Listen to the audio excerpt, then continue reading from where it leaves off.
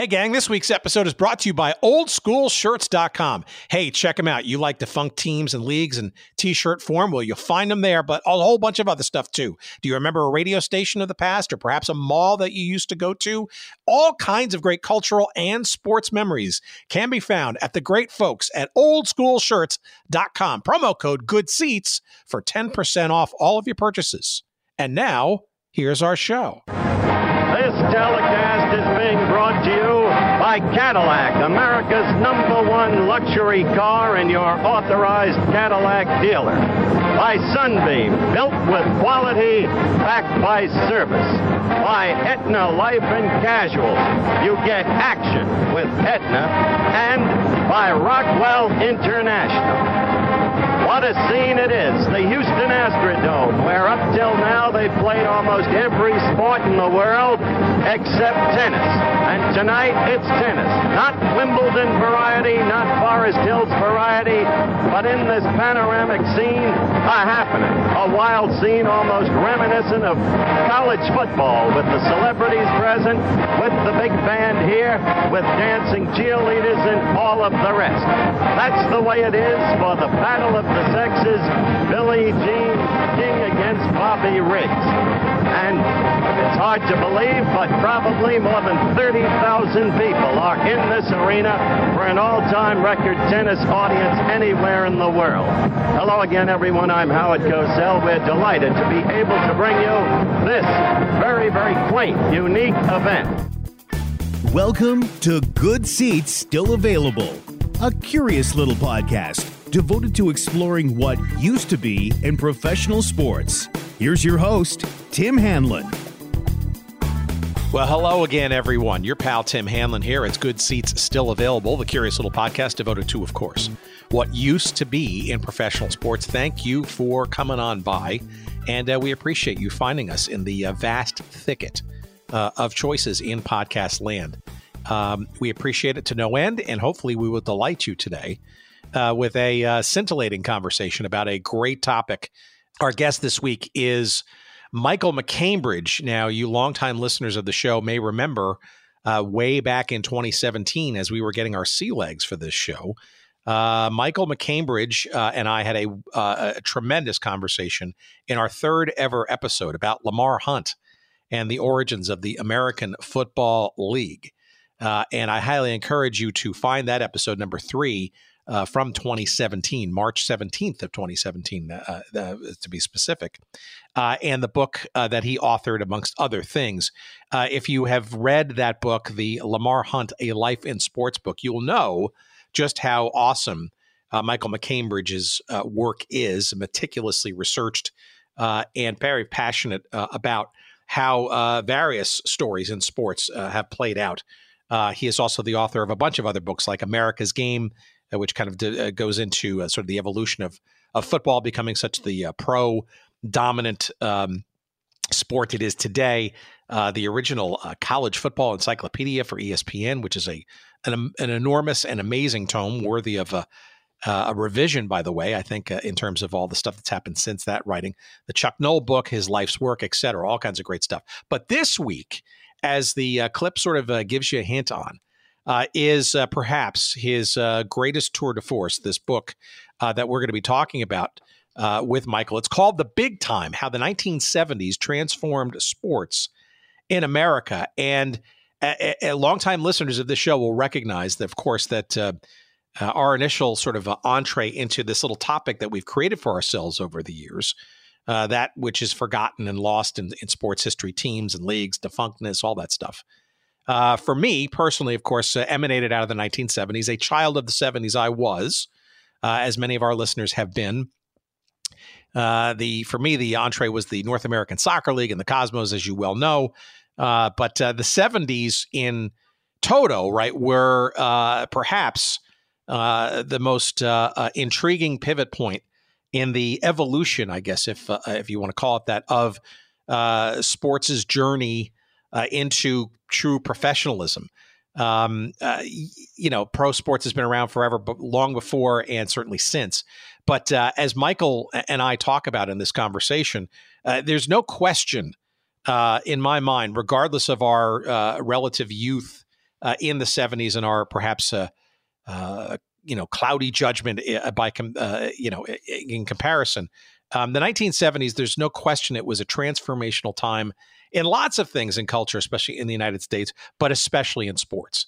And that clip that you heard is one of just a number of searing events that cannot be ignored and were inflection points. And that was the Battle of the Sexes, if you remember that. And yes, someday we'd like to get Billie Jean King on the show. We have been trying for a little while, but perhaps we need to redouble our efforts because so many great things that she was responsible for on a whole bunch of fronts that occurred in the 70s. But in 1973, and specifically that clip with the inimitable and incomparable Howard Cosell, September 20th, 1973, live from the Astrodome. Yes, a Thursday night primetime showing on ABC television network. The Bobby Riggs versus Billie Jean King Battle of the Sexes, just a gigantic event that in many regards brought not only tennis, but women's professional sports into the limelight. And as we'll talk about in our conversation with Michael in just a few minutes, the evolution and the pivot point, if you will, of where women were, if you will, in the pantheon of pro sports and sports generally, and where it sort of has evolved to now in a world where we've got the WNBA and National Women's Soccer League and Athletes Unlimited and women's college sports blooming quite robustly and all that kind of stuff. A lot of that has a direct line traced back to events like this, in some cases, even specifically this event, not just tennis, but women's sports generally. And let's just fast forward for those who may not have been around at that time. Let's just have a quick listen to just how that played out. Third match point for Billie Jean King. Looks a little like Margaret Court now. Whoa. A lot of ladies would like to have this another double. It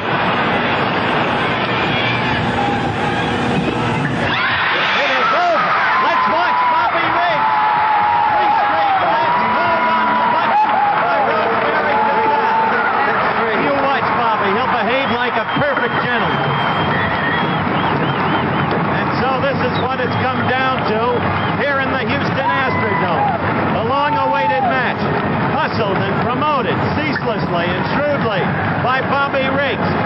Excitement engendered all over the country as Billie Jean hugs her husband Larry King. It began to become a cause célèbre. Equality for women. Equal rights. It was Billie Jean who fought for equal pay for women in the U.S. Open tennis tournament and got it. All of the women of America, or at least most of them, seem to be caught up with the anticipation of this match. Billie Jean went into virtual seclusion. There was talk before the match about her health, whether or not she'd even be able to go ahead with the match as scheduled, or the match would have to be postponed. It turned out instead that Billie Jean King was perfectly ready. And not only ready, but willing and able. She played her own game, resting up, being non-communicative, but preparing herself mentally and emotionally and physically for a stunning performance against Bobby Riggs. Once again, the winner of the Battle of the Sexes, Billie Jean King, by scores of 6-4, 6-3, 6-3. This ABC Sports exclusive has been brought to you by Cadillac, America's #1 luxury car and your authorized Cadillac dealer.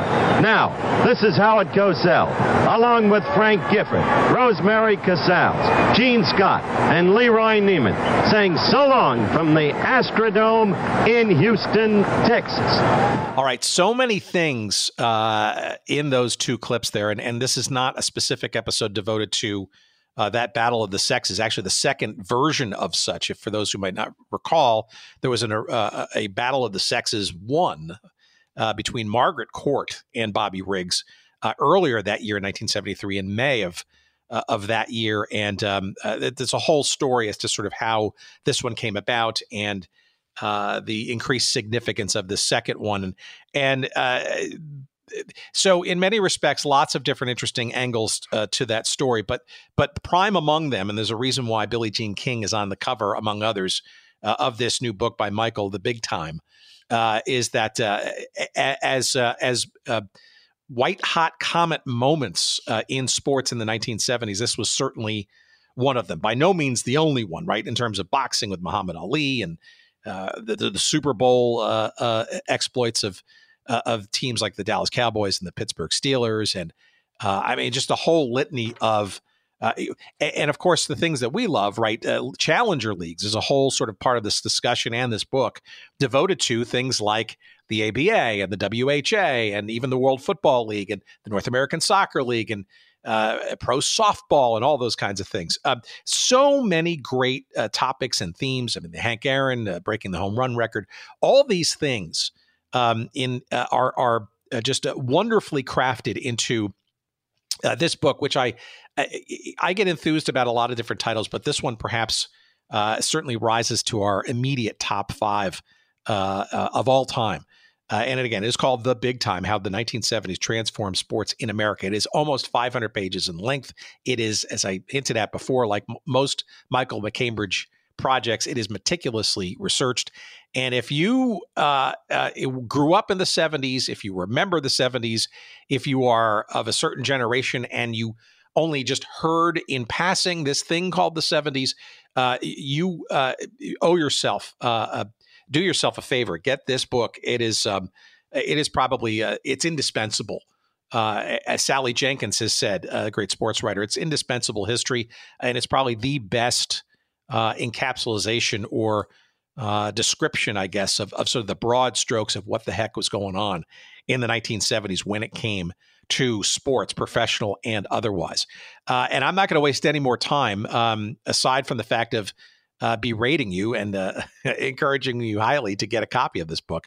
The best way, of course, to help support this show is to go to our website at goodseatsstillavailable.com, search up this episode number 321 with our pal Michael MacCambridge, and you'll find a convenient link or a few to the book, and we'll get a couple of pennies, nickels, maybe a dime or two of referral of when you do it that way. But you can get it wherever good books are found.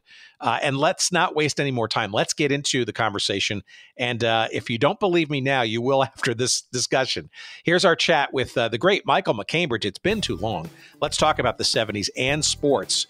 Here's our conversation we had just a week and a half ago. Please, as always, enjoy.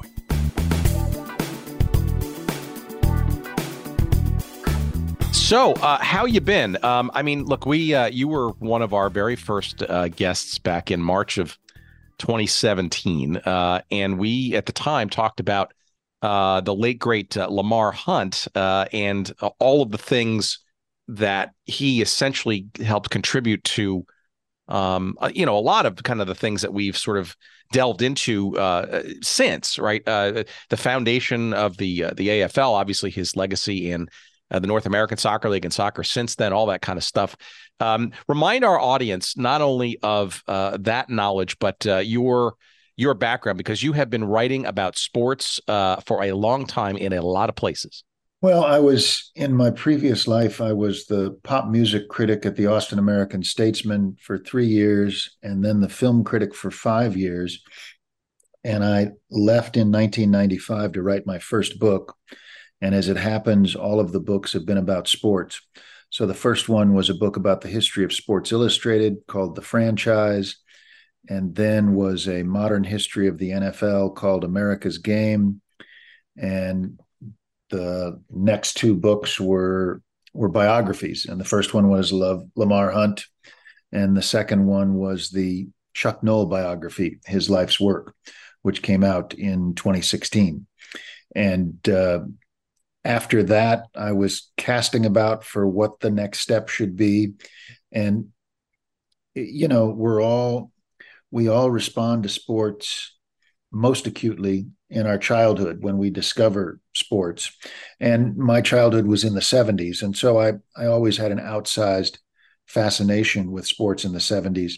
But one of the things that occurred to me as I look back was, even though the decade has a reputation for long hair and low inhibitions and shag carpeting on the walls, it was also a hugely consequential decade in the history of sports.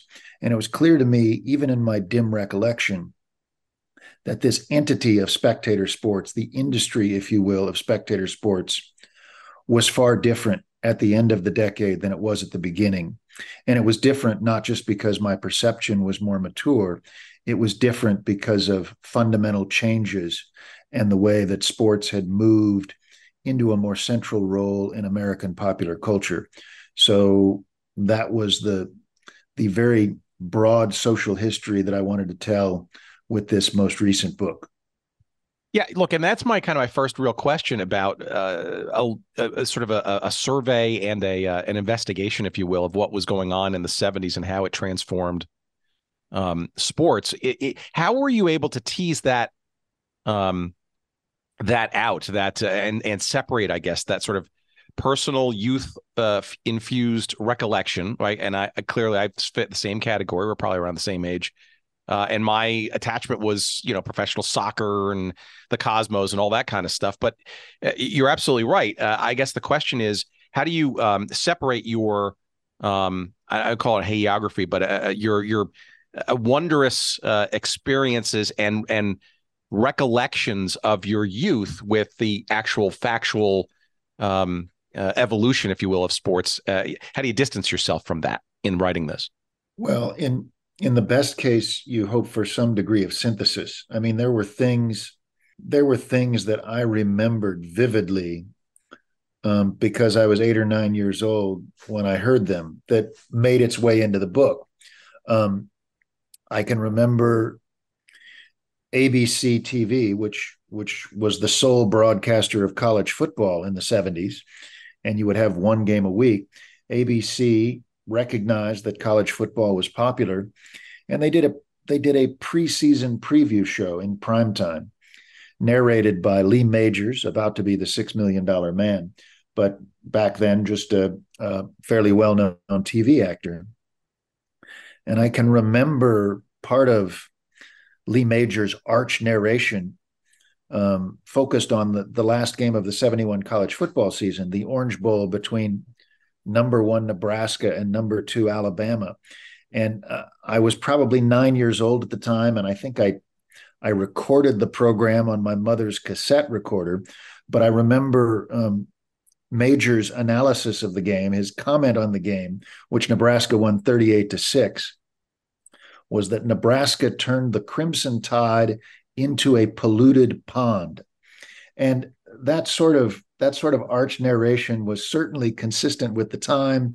And it was one of those things that stuck out to me. So as I was going back and writing this history of all the things that were going on in sports, that was just a single parenthetical line that was part of what I hope is a more mature and more objective, larger framework of all the changes that occurred in the decade. So I think a case could be made, to your point, that the smart thing to do would be to completely divorce yourself from all those vivid childhood memories. But in my case, I sprinkled a few of them in there along the way because I thought they added depth and texture and detail. And, if you can't quote Lee Majors 51 years later, really, when can you quote him, right? Well, exactly. And in some respects, actually, those memories probably are like little light posts or signposts, right? That maybe are magically your almost, not want to say a starting point per se, but you happily kind of push towards stumbling towards those. But here's the other question about that, though. And given the age of the internet and YouTube and all that kind of stuff, and I am absolutely susceptible to this. How do you, knowing what you remember or stumbling across something you forgot all about, but then somehow recall, not getting stuck in rabbit holes? Because I do it all the time, and that damn YouTube algorithm is exceedingly good at keeping me in there. I think in my case, because I only had 2 years to write the book, and because I'm a slow writer. I mean, like America's Game took me 5 years to write. The Chuck Noll biography took me 3 years to write. So I'm not a fast writer. So part of it was the fear of not finishing was a good governor for avoiding getting too deep in rabbit holes. But it was, I have to say, YouTube is a remarkable resource for researchers just in going back and tracking the development of sports broadcasting, there's a clear demarcation between what sports broadcasts were like before Monday Night Football started and what sports broadcasts were like after. And the clear and obvious difference is because of Roone Arledge and Monday Night Football, because of trying to reach a more general audience, which was primarily female when sports moved back to prime time in 1970, there was just this persistent emphasis on the narrative. Here's the protagonists. Here's the conflict. Here's what we're going to find out today. And that just didn't exist in any real sense much before then. And I spent some time on YouTube watching a television broadcast of the first game of the 1970 World Series. And, there was no mention of the Reds hadn't been to the World Series in almost a decade. There was no mention that the Orioles were trying to redeem losing to the amazing Mets the year before.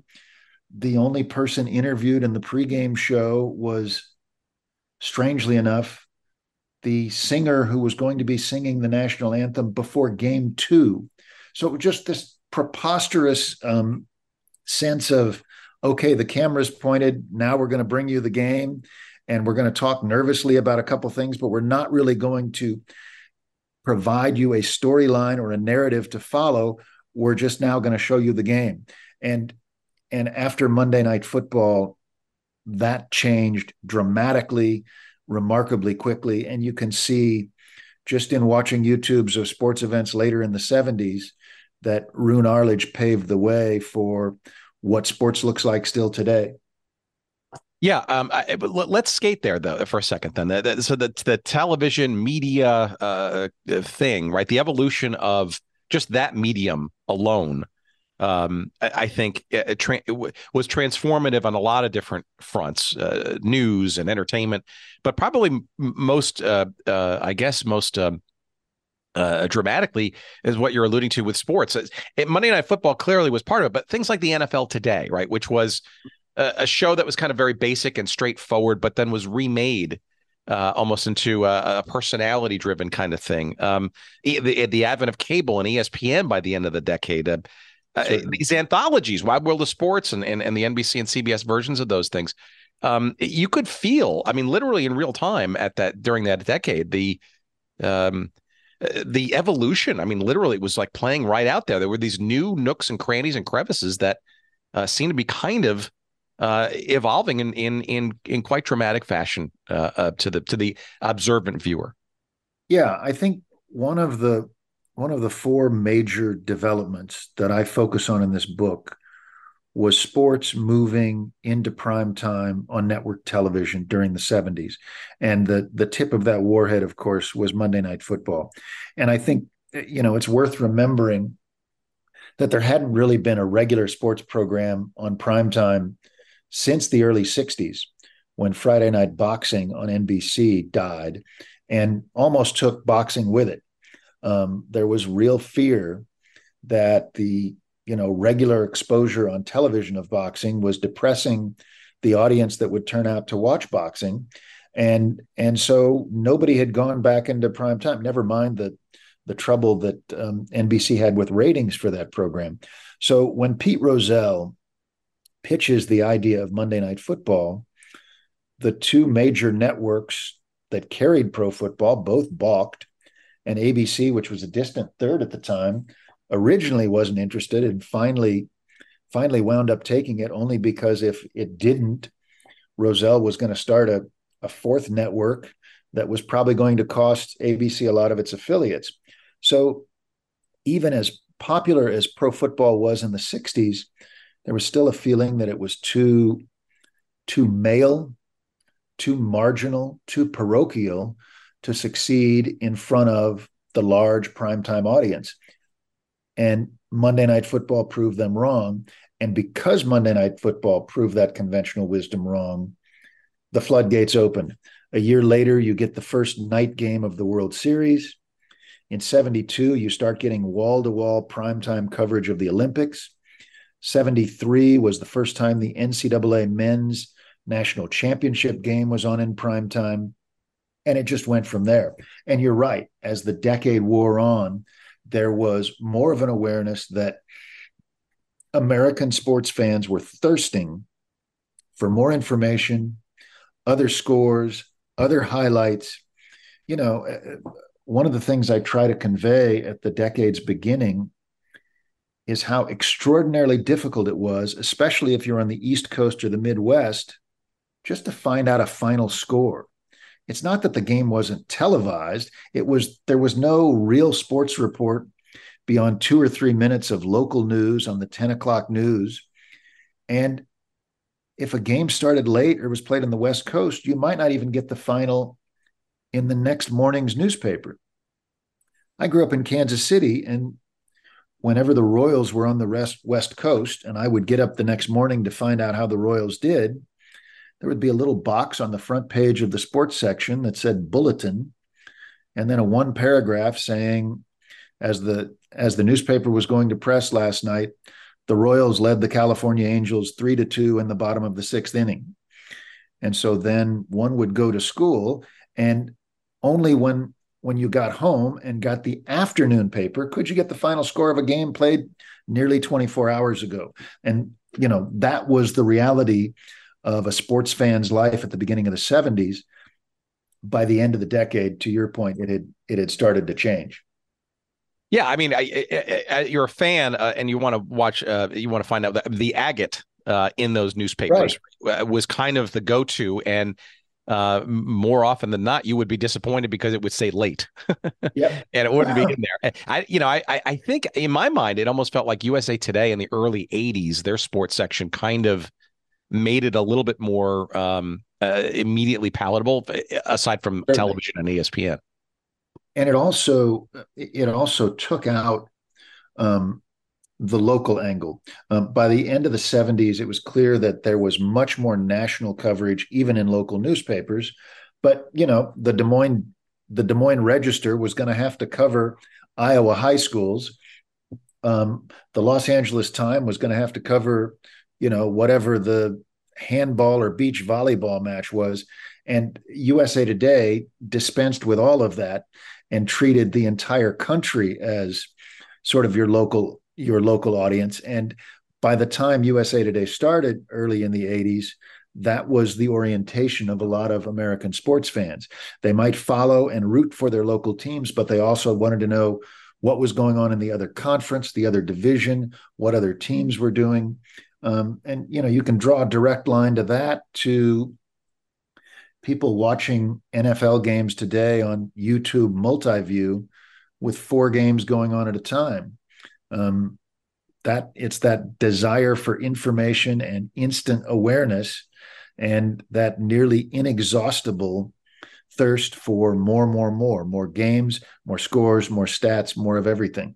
You mentioned on the Monday Night Football thing, and I think this is a concentric circle to one of your other sort of overarching themes. The idea of the NFL being a sort of a prime time, not only broadcast and live game, but more of a spectacle, an event, something for not only the hardcore fan of the NFL, but frankly also the casual viewer, and by extension, the idea of, say, women who may not be pro football fans per se, or may simply tolerate the fandom of their significant others in the household. But, you know, when you throw in some personalities like, you know, Dandy Don Meredith and Howard Cosell and stuff, right?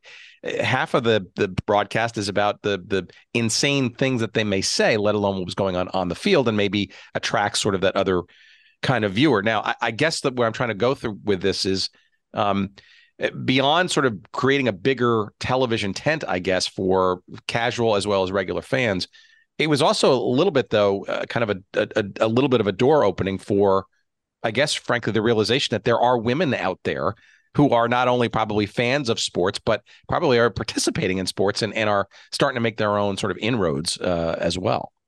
Yeah, it's definitely true that one of the other major developments, and arguably the most resonant of all, was women getting involved in unprecedented numbers, not just as athletes, but also as coaches, administrators, and spectators. And if Monday Night Football had only had the same viewership that Sunday afternoon games had on CBS and NBC, it would have been canceled after one season. But because it was able to attract a co-ed audience and a large percentage of females and hold their interest, it allowed it to be a success, and it allowed the TV industry to see that there was potential there that was untapped. And it seems obvious in retrospect, but for sports to be as big as the people who loved sports wanted them to be, you couldn't exclude an entire gender, right? You sort of had to, sooner or later, open up sports for everybody. And, people talk about Title IX, which was hugely influential, hugely important in the decade. But there were other also crucial developments. Obviously, the attention that Billie Jean King earned in arguing for equal prize money for major championships, and the giant hullabaloo over the Battle of the Sexes between her and Bobby Riggs in 1973 was important. And after winning that match under a terrific amount of pressure, Billie Jean King went on to do a lot of really important things in helping to create an infrastructure for women's sports. Her and her husband, Larry, started Women's Sports Magazine. She launched the Women's Sports Foundation. And, while remembering the subject of this podcast, her and Larry King started World Team Tennis, which was a very ambitious fool's errand, if you will, that at the time when the entire tennis world was fighting tooth and nail over power and access to players and space on the tennis calendar, here comes Billie Jean King and Larry, and they've got a whole new idea for a different way to brand the sport as a team sport. Billie Jean King recognized that America responded to team sports, and now they were fighting for a part of the calendar as well. And it was a strangely compelling league and system, and a lot of the players who played in it really enjoyed it. But you couldn't think of a worse time to start a new sports league. So, yes. Yeah, look, and the idea of co-ed play was intriguing. I mean, I also pursued by later in the decade the International Volleyball Association. Where you've got sort of the best of both worlds, so to speak, and in a true team kind of format. I almost wonder, as we sit, I wanted to get to your thoughts about the current state of sports going forward a little later, but it's probably a good time to sort of bring this up. I given the overdue and dramatic advances in women's sports in this country and frankly worldwide, especially on a professional level. I almost think it's about time that the idea of co-ed team sports on a professional level gets revisited, given what's happened of late. Certainly, and I think if World Team Tennis, there were some leagues, as I'm sure, I think you will agree with me on this. There are some leagues that were just never going to make it whenever they started.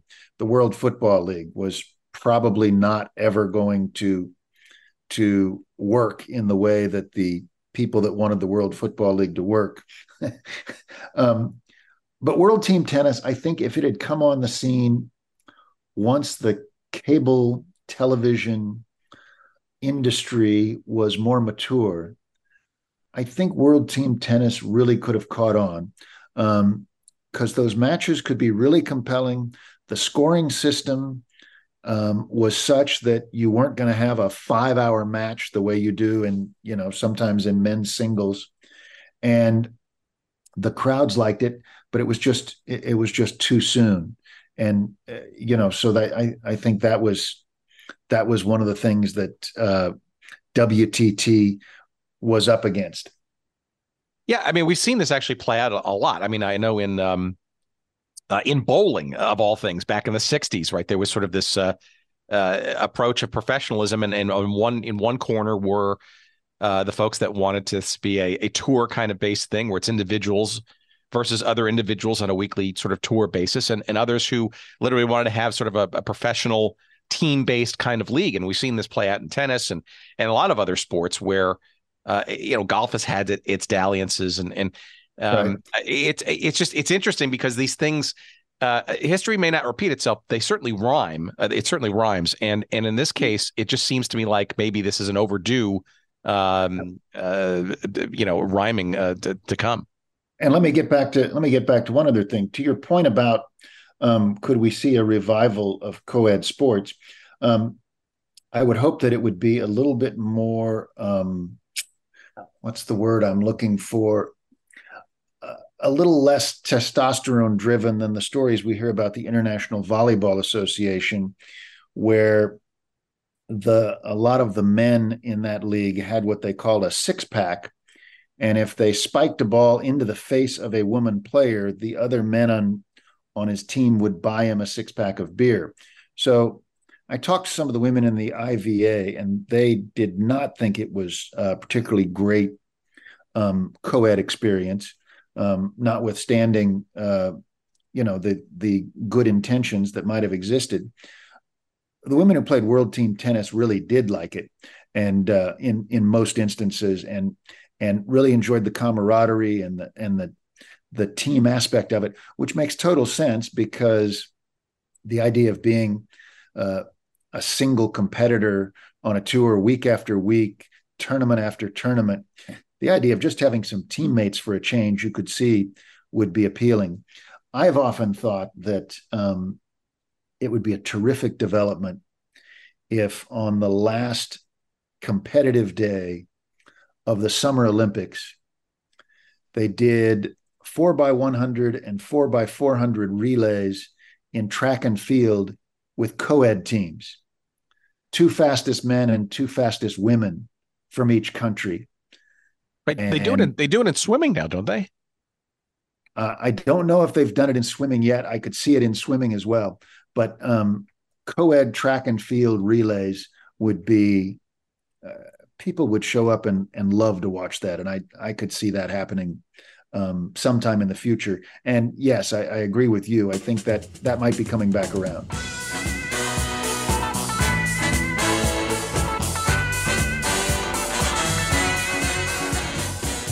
All right, what's this? Oldschoolshirts.com. Fantastic.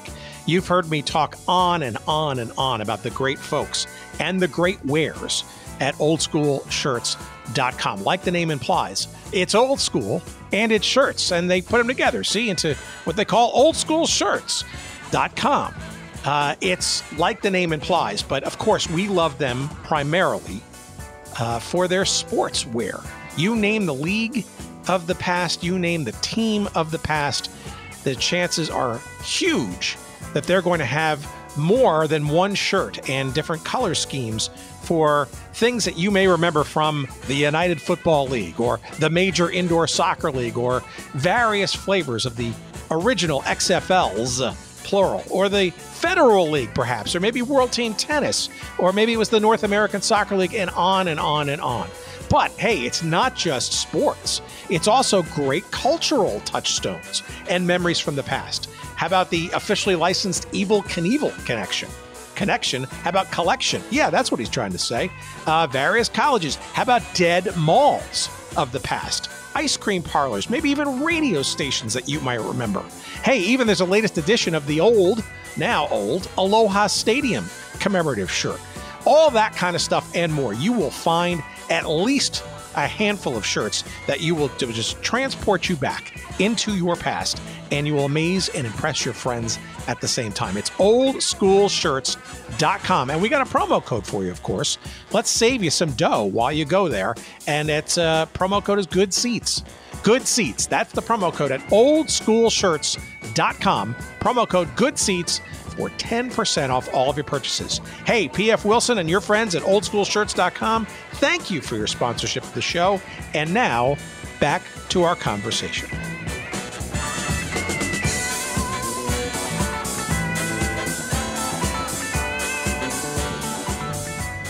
One of the other themes that you pull out of this 1970s period of time, and again, seemingly obvious in retrospect, but I think it's really striking to kind of see this sort of evolution of professional athlete as, frankly, I don't think you would call it at the time, but is now perceived as a brand, as somebody who is in charge of their own, if you will, destiny.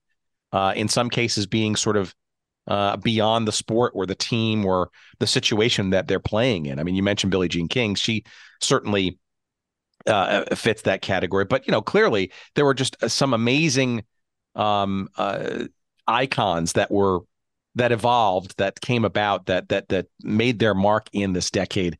It almost became, I think, in many respects, sort of the metaphor or the model, if you will, for what we experience today. Perhaps maybe a little over the top now today with professional athletes, even those some maybe with lesser skills maybe than some of these greats from the 70s. Yeah, I think one of the appeals of a player like Julius Erving was, in addition to being a really talented forward who could leap out of the building, there was an aspect of performance artist to him. And, I argue that Erving was the last truly mythic figure in American sports, because he was the last superstar to attain that status without most of the country seeing him. I mean, growing up in Kansas City, we got no ABA games, nothing. And yet, a lot of kids, he was their favorite player, and they'd never seen him. Even competitively speaking, Hubie Brown talks in this book about how he had to adjust not just to Julius Erving's game, but his effect on the crowd. Even, he was coaching in Kentucky then, even the Colonel's home crowd. And so he started ordering his players, anytime Erving was near the lane driving, just foul him. Because if Julius got up and executed one of his thunder dunks, suddenly people are in the aisle, and you're losing your own fans. I remember Brown saying that because Artis Gilmore, the talented center, who was a terrific shot blocker, was the anchor of those mid-70s Colonels teams.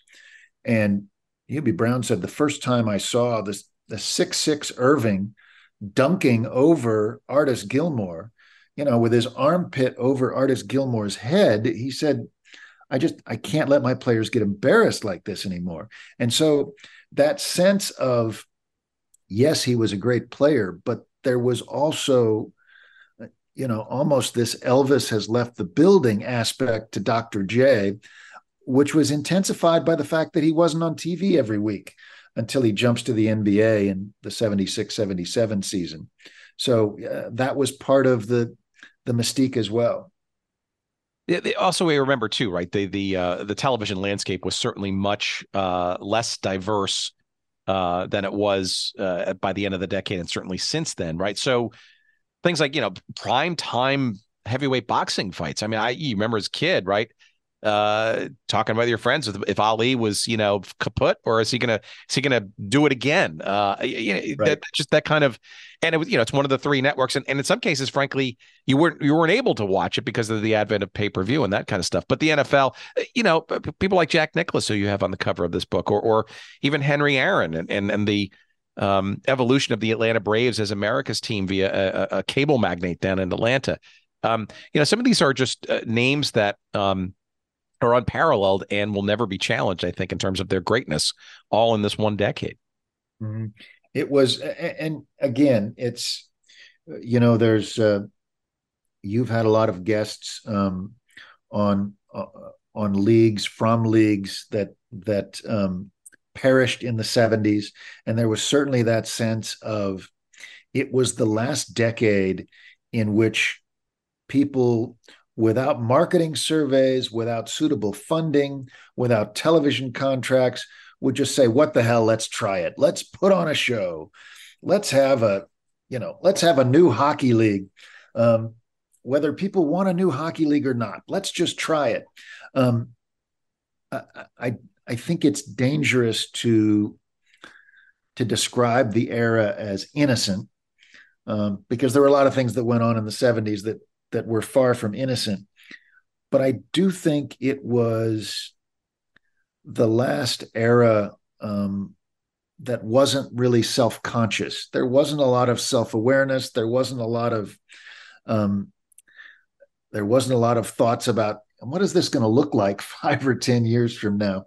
A lot of people and a lot of business investors in sports leagues just living for the moment, and that was part of what characterized the decade. Yeah, obviously, one of the chapters in this book is nearest and dearest to my heart, and that's The Outsiders. That's chapter 10. If you're reading along with us at home, I guess I'm just fascinated by why the 70s was such a fertile ground for creating new leagues, whether they be challenger leagues or new sports, if you will, like North American Soccer League, for example. There really wasn't an incumbent there. I guess it's just, to me, I'm always eternally befuddled by why such moxie and entrepreneurialism, and maybe just out and out greed in the cases of Gary Davidson and friends with the three leagues that challenged the big ones, right? All of them achieving certain levels of change in the respective incumbents. But I wonder why it was such a fertile time for all these new ideas. I would argue it was because of the success of Lamar Hunt and the American Football League. This idea that within a decade you could create a league out of thin air and it would become part of the fabric of the country, that you could not tell the story of a Denver or a Kansas City or a Buffalo or a San Diego without mentioning and taking into account the team from the American Football League that flourished from that city. That was, and it was just, I think people have grown a little bit more sophisticated, but certainly in that time, medium-sized cities that aspired to compete with the New Yorks and Chicagos and Los Angeleses, there was a real sense of, we become major league if we've got a major league baseball, football, basketball, or hockey team. And, the mayor of Kansas City at one point, Emmanuel Cleaver, said, this is a great city, but we have to be realistic. Without the Chiefs and the Royals, we're Des Moines, we're Omaha. Those were other medium-sized American cities in the same region that had lots of industry and lots of good people and lots of entrepreneurs, but one of those cities had two major professional sports teams and the other two didn't. And to that point, and this is perception being outweighing reality, but to that point, he was right. I got to hand it to you in this book. It's while the themes are evident and very well put together, you don't shy away from dropping in distinct and specific references that only somebody from the 70s could truly appreciate, right? So sports phone, right? You mentioned it there just casually. And then, but you could double click that word right there. And for a whole generation of fans out there, that was a lifeline in between the newspaper situation you were describing earlier and the beginnings of cable television and ESPN, which not many people had in 1979, right? Exactly. And it was, I think when people look back on that today, a lot of their audience of Sports Phone was gamblers. And I think it would be naive to assume anything else. At the same time, I think as sports fans grew more involved and more sophisticated and began to have greater awareness of what was going on nationally, there was just a compelling desire to try to get the rest of the picture as soon as possible. So if you're in Austin and Texas is good, you don't really want to go to sleep without finding out what happened to USC and UCLA. And so that would necessitate either trying to pick up a 100,000 watt radio station from the Mountain Time Zone or the West Coast. I mean, I heard stories. I wasn't able to confirm them, so they weren't in the book, but I heard stories that in the late 60s and early 70s, when the NCAA basketball selection committee was gathering in Mission, Kansas to have their, to decide the field for the tournament, on that last Saturday night before finals were in, guys would go out to their cars and see if they could pick up, what's happening in the Big Sky Conference. Is it going to be Weber State or Idaho State going from there? We won't know until we get the score.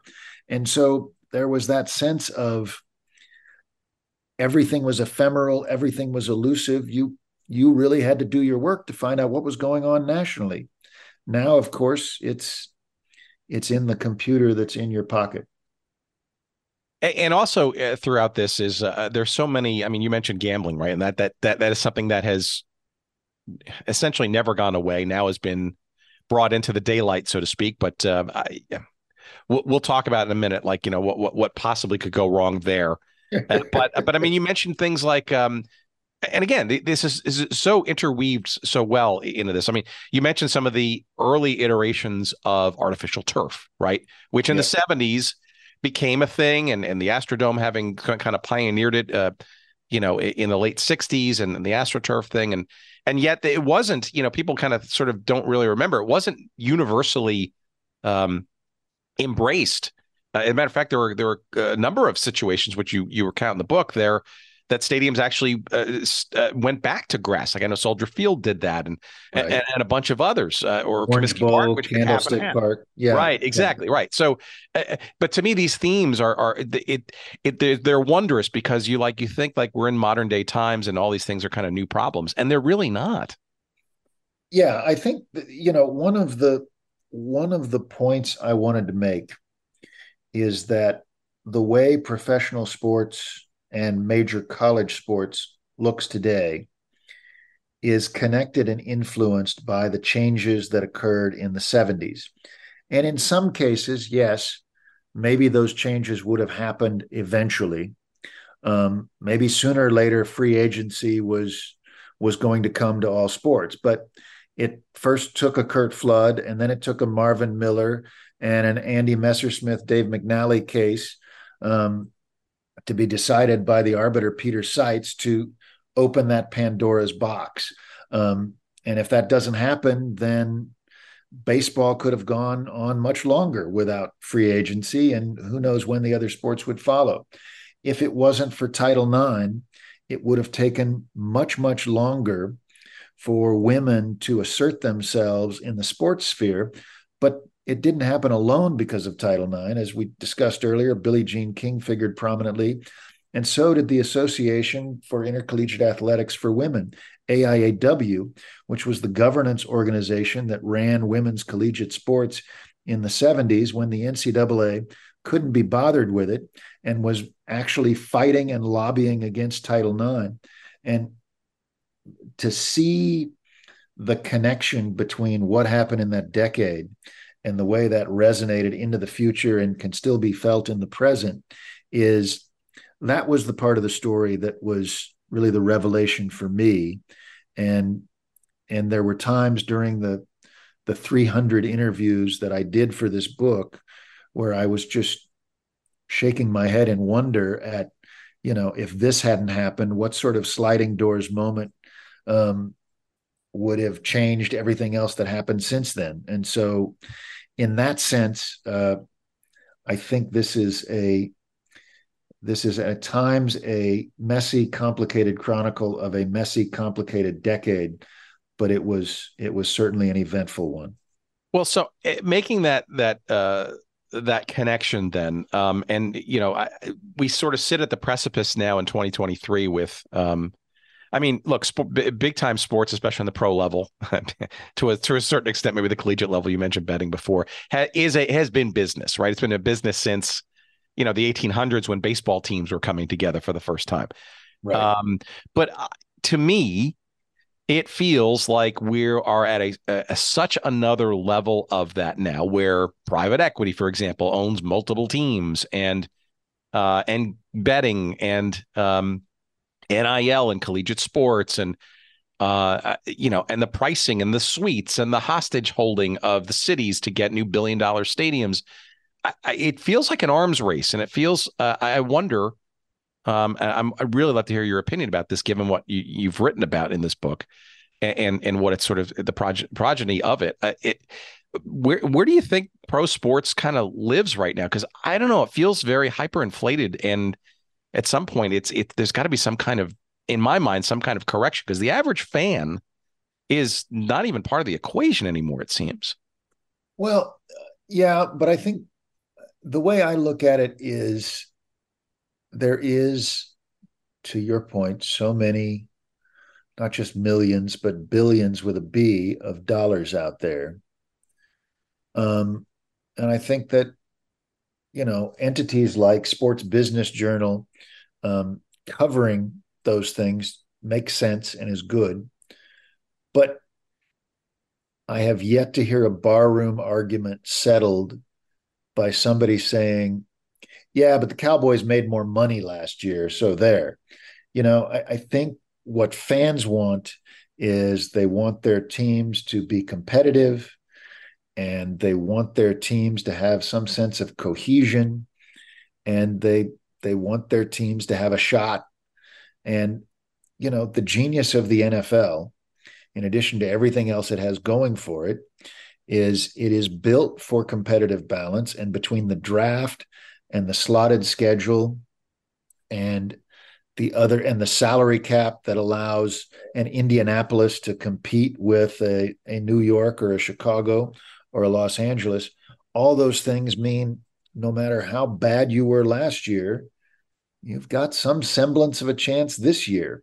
And, that's true, even though the scale of pro football, and I think the statistic is that 82 of the 100 most watched television programs last year were football games.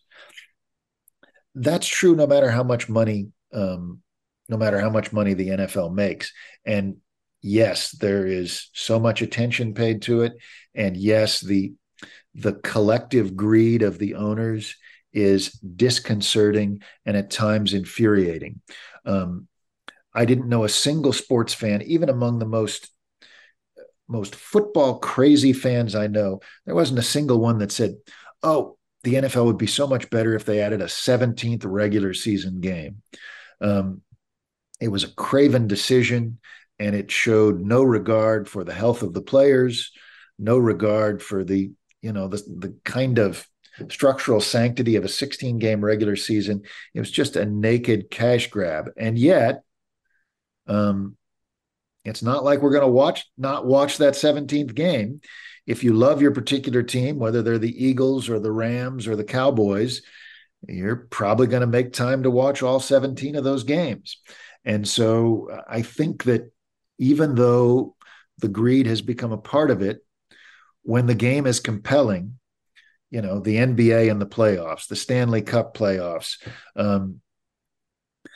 postseason in baseball, and throughout the regular seasons in pro and college football, it's just so damn compelling and watchable that I don't think people are going to quit it soon. There are certainly things to be concerned about, but it's still great fun.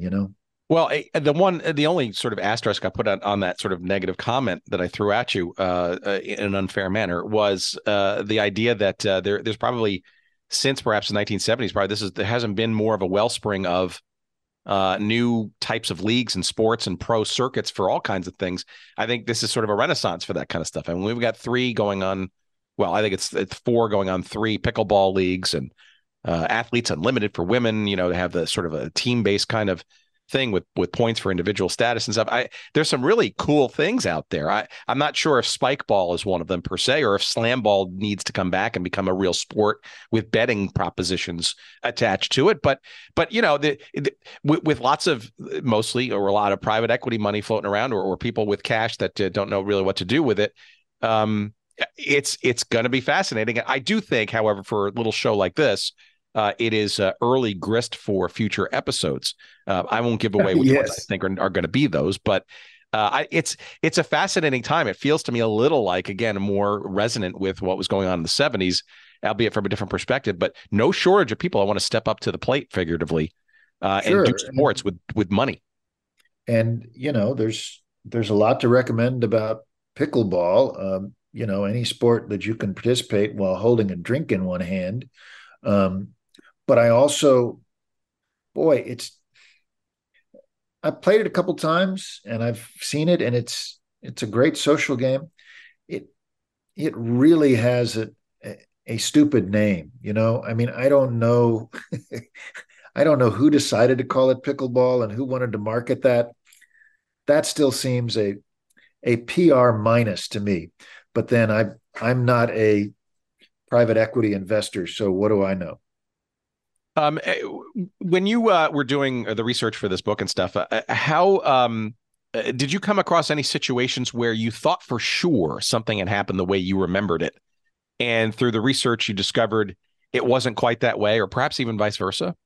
Vice versa. I was when I started researching college basketball, I was at first puzzled and then amazed to recognize that throughout the first part of the 70s,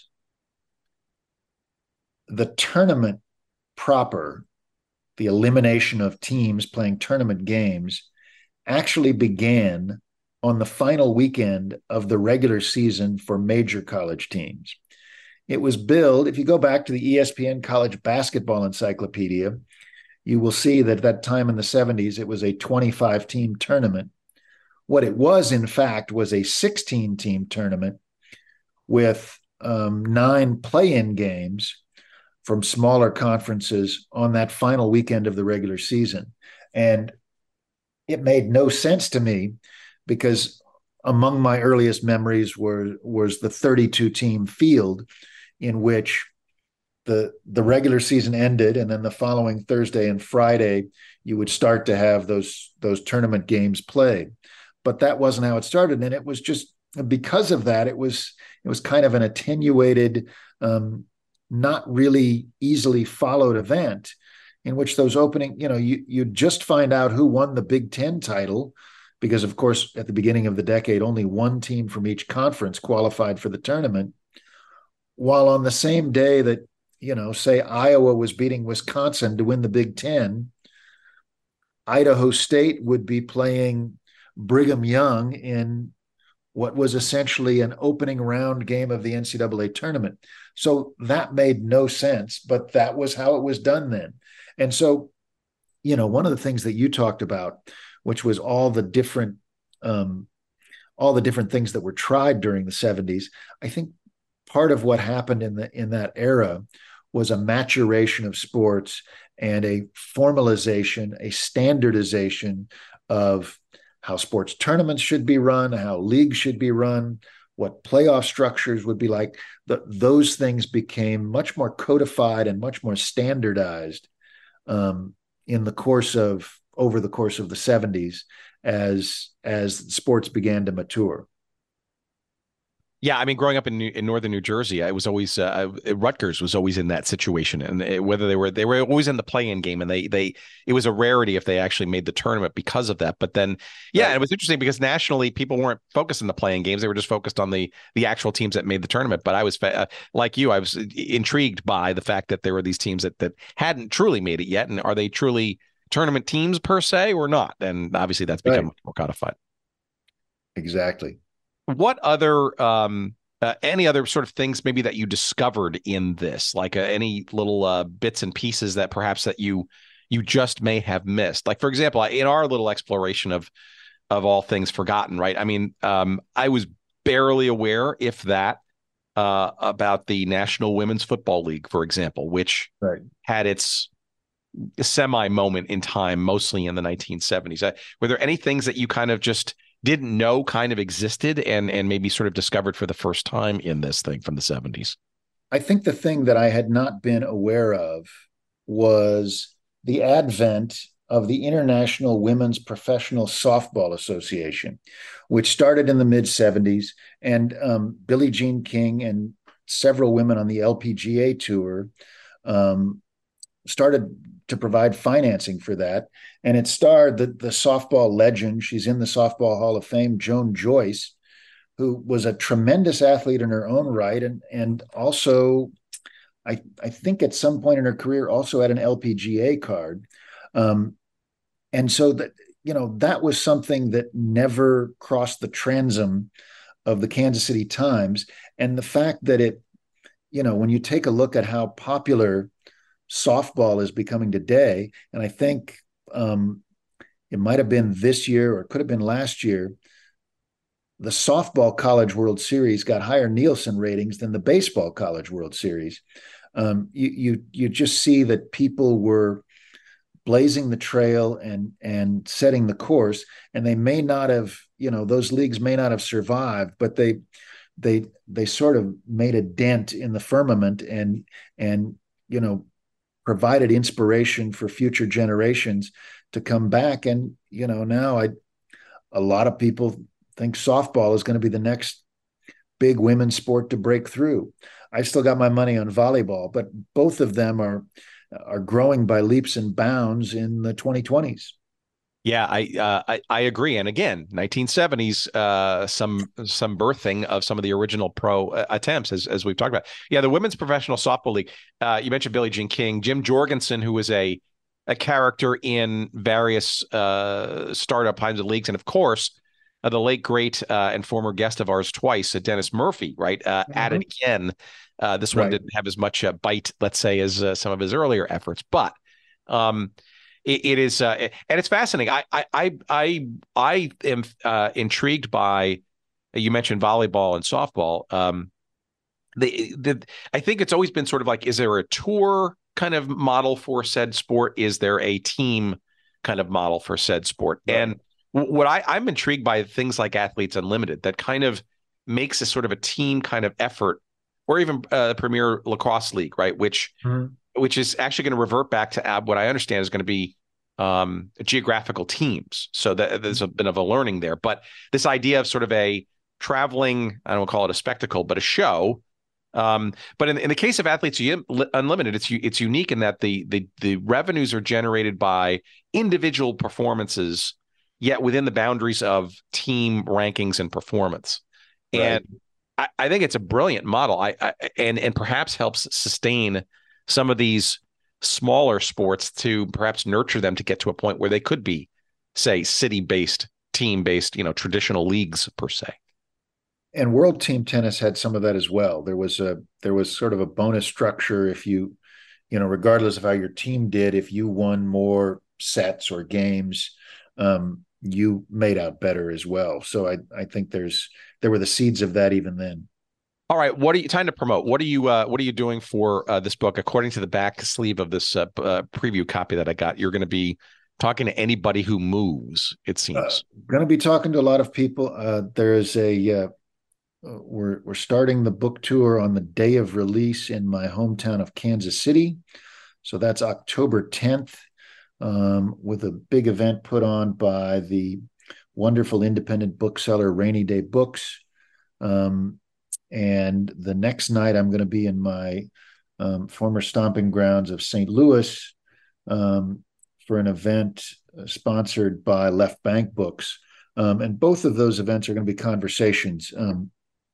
The Tuesday is going to be a conversation with Vahe Gregorian, the terrific sports columnist for the Kansas City Star.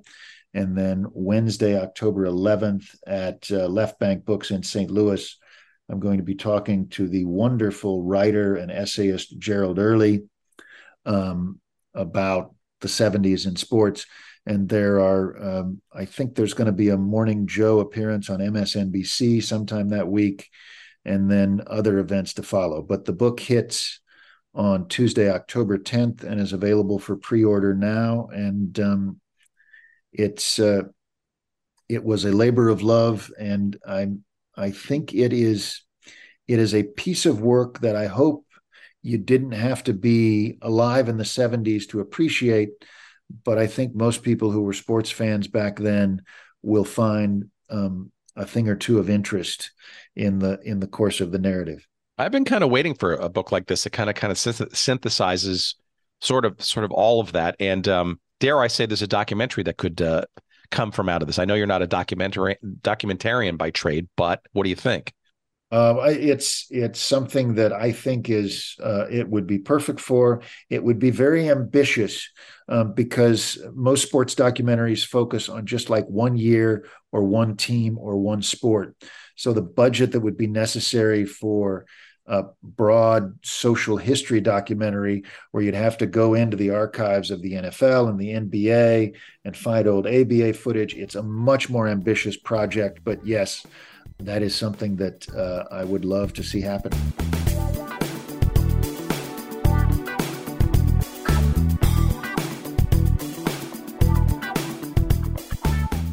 All right. I told you at the beginning of the show, and I'm reiterating it now. Get the book, Run, Don't Walk, to get your copy of this indispensable history of the 1970s and sports, laden with tons of great stuff from our little pocket of interest, the All Things Forgotten, Challenger Leagues, and that kind of stuff, but so much more. And all the great memories of the 70s and the pivotal moments that have transformed sports, and some of which continue on to this very day. It's called The Big Time: How the 1970s Transformed Sports in America. It is published by Grand Central Press. It is available now wherever you get books. Of course, you can get a copy of it through our website at goodseatsstillavailable.com. Just search up this episode with Michael MacCambridge, numbered 321. Although, of course, you will find episode number 3 with Michael MacCambridge back for our Lamar Hunt conversation. That's worth a listen to, and the book purchase from as well. But by clicking on that link, you will be taken to Amazon, where you can get, you can get it hardcover fashion. You can get it in Kindle fashion. You can also get it as an audiobook or an audio CD. He's got every medium covered for you to ingest this great survey of the 1970s and sports. And of course, when you do that from our website, you give us a couple of referral nickels and dimes, and we appreciate that very much. You can follow Michael all across the interwebs. On Twitter X or X Twitter or whatever it is. You can follow him at MacCambridge. That's MAC Cambridge, CAMBRIDGE, MacCambridge. You can follow him also on Instagram at MacCambridge. And his website is michaelmccambridge, all one word, .com. While you're online, again, bookmark and visit regularly our website, again, goodseatsstillavailable.com.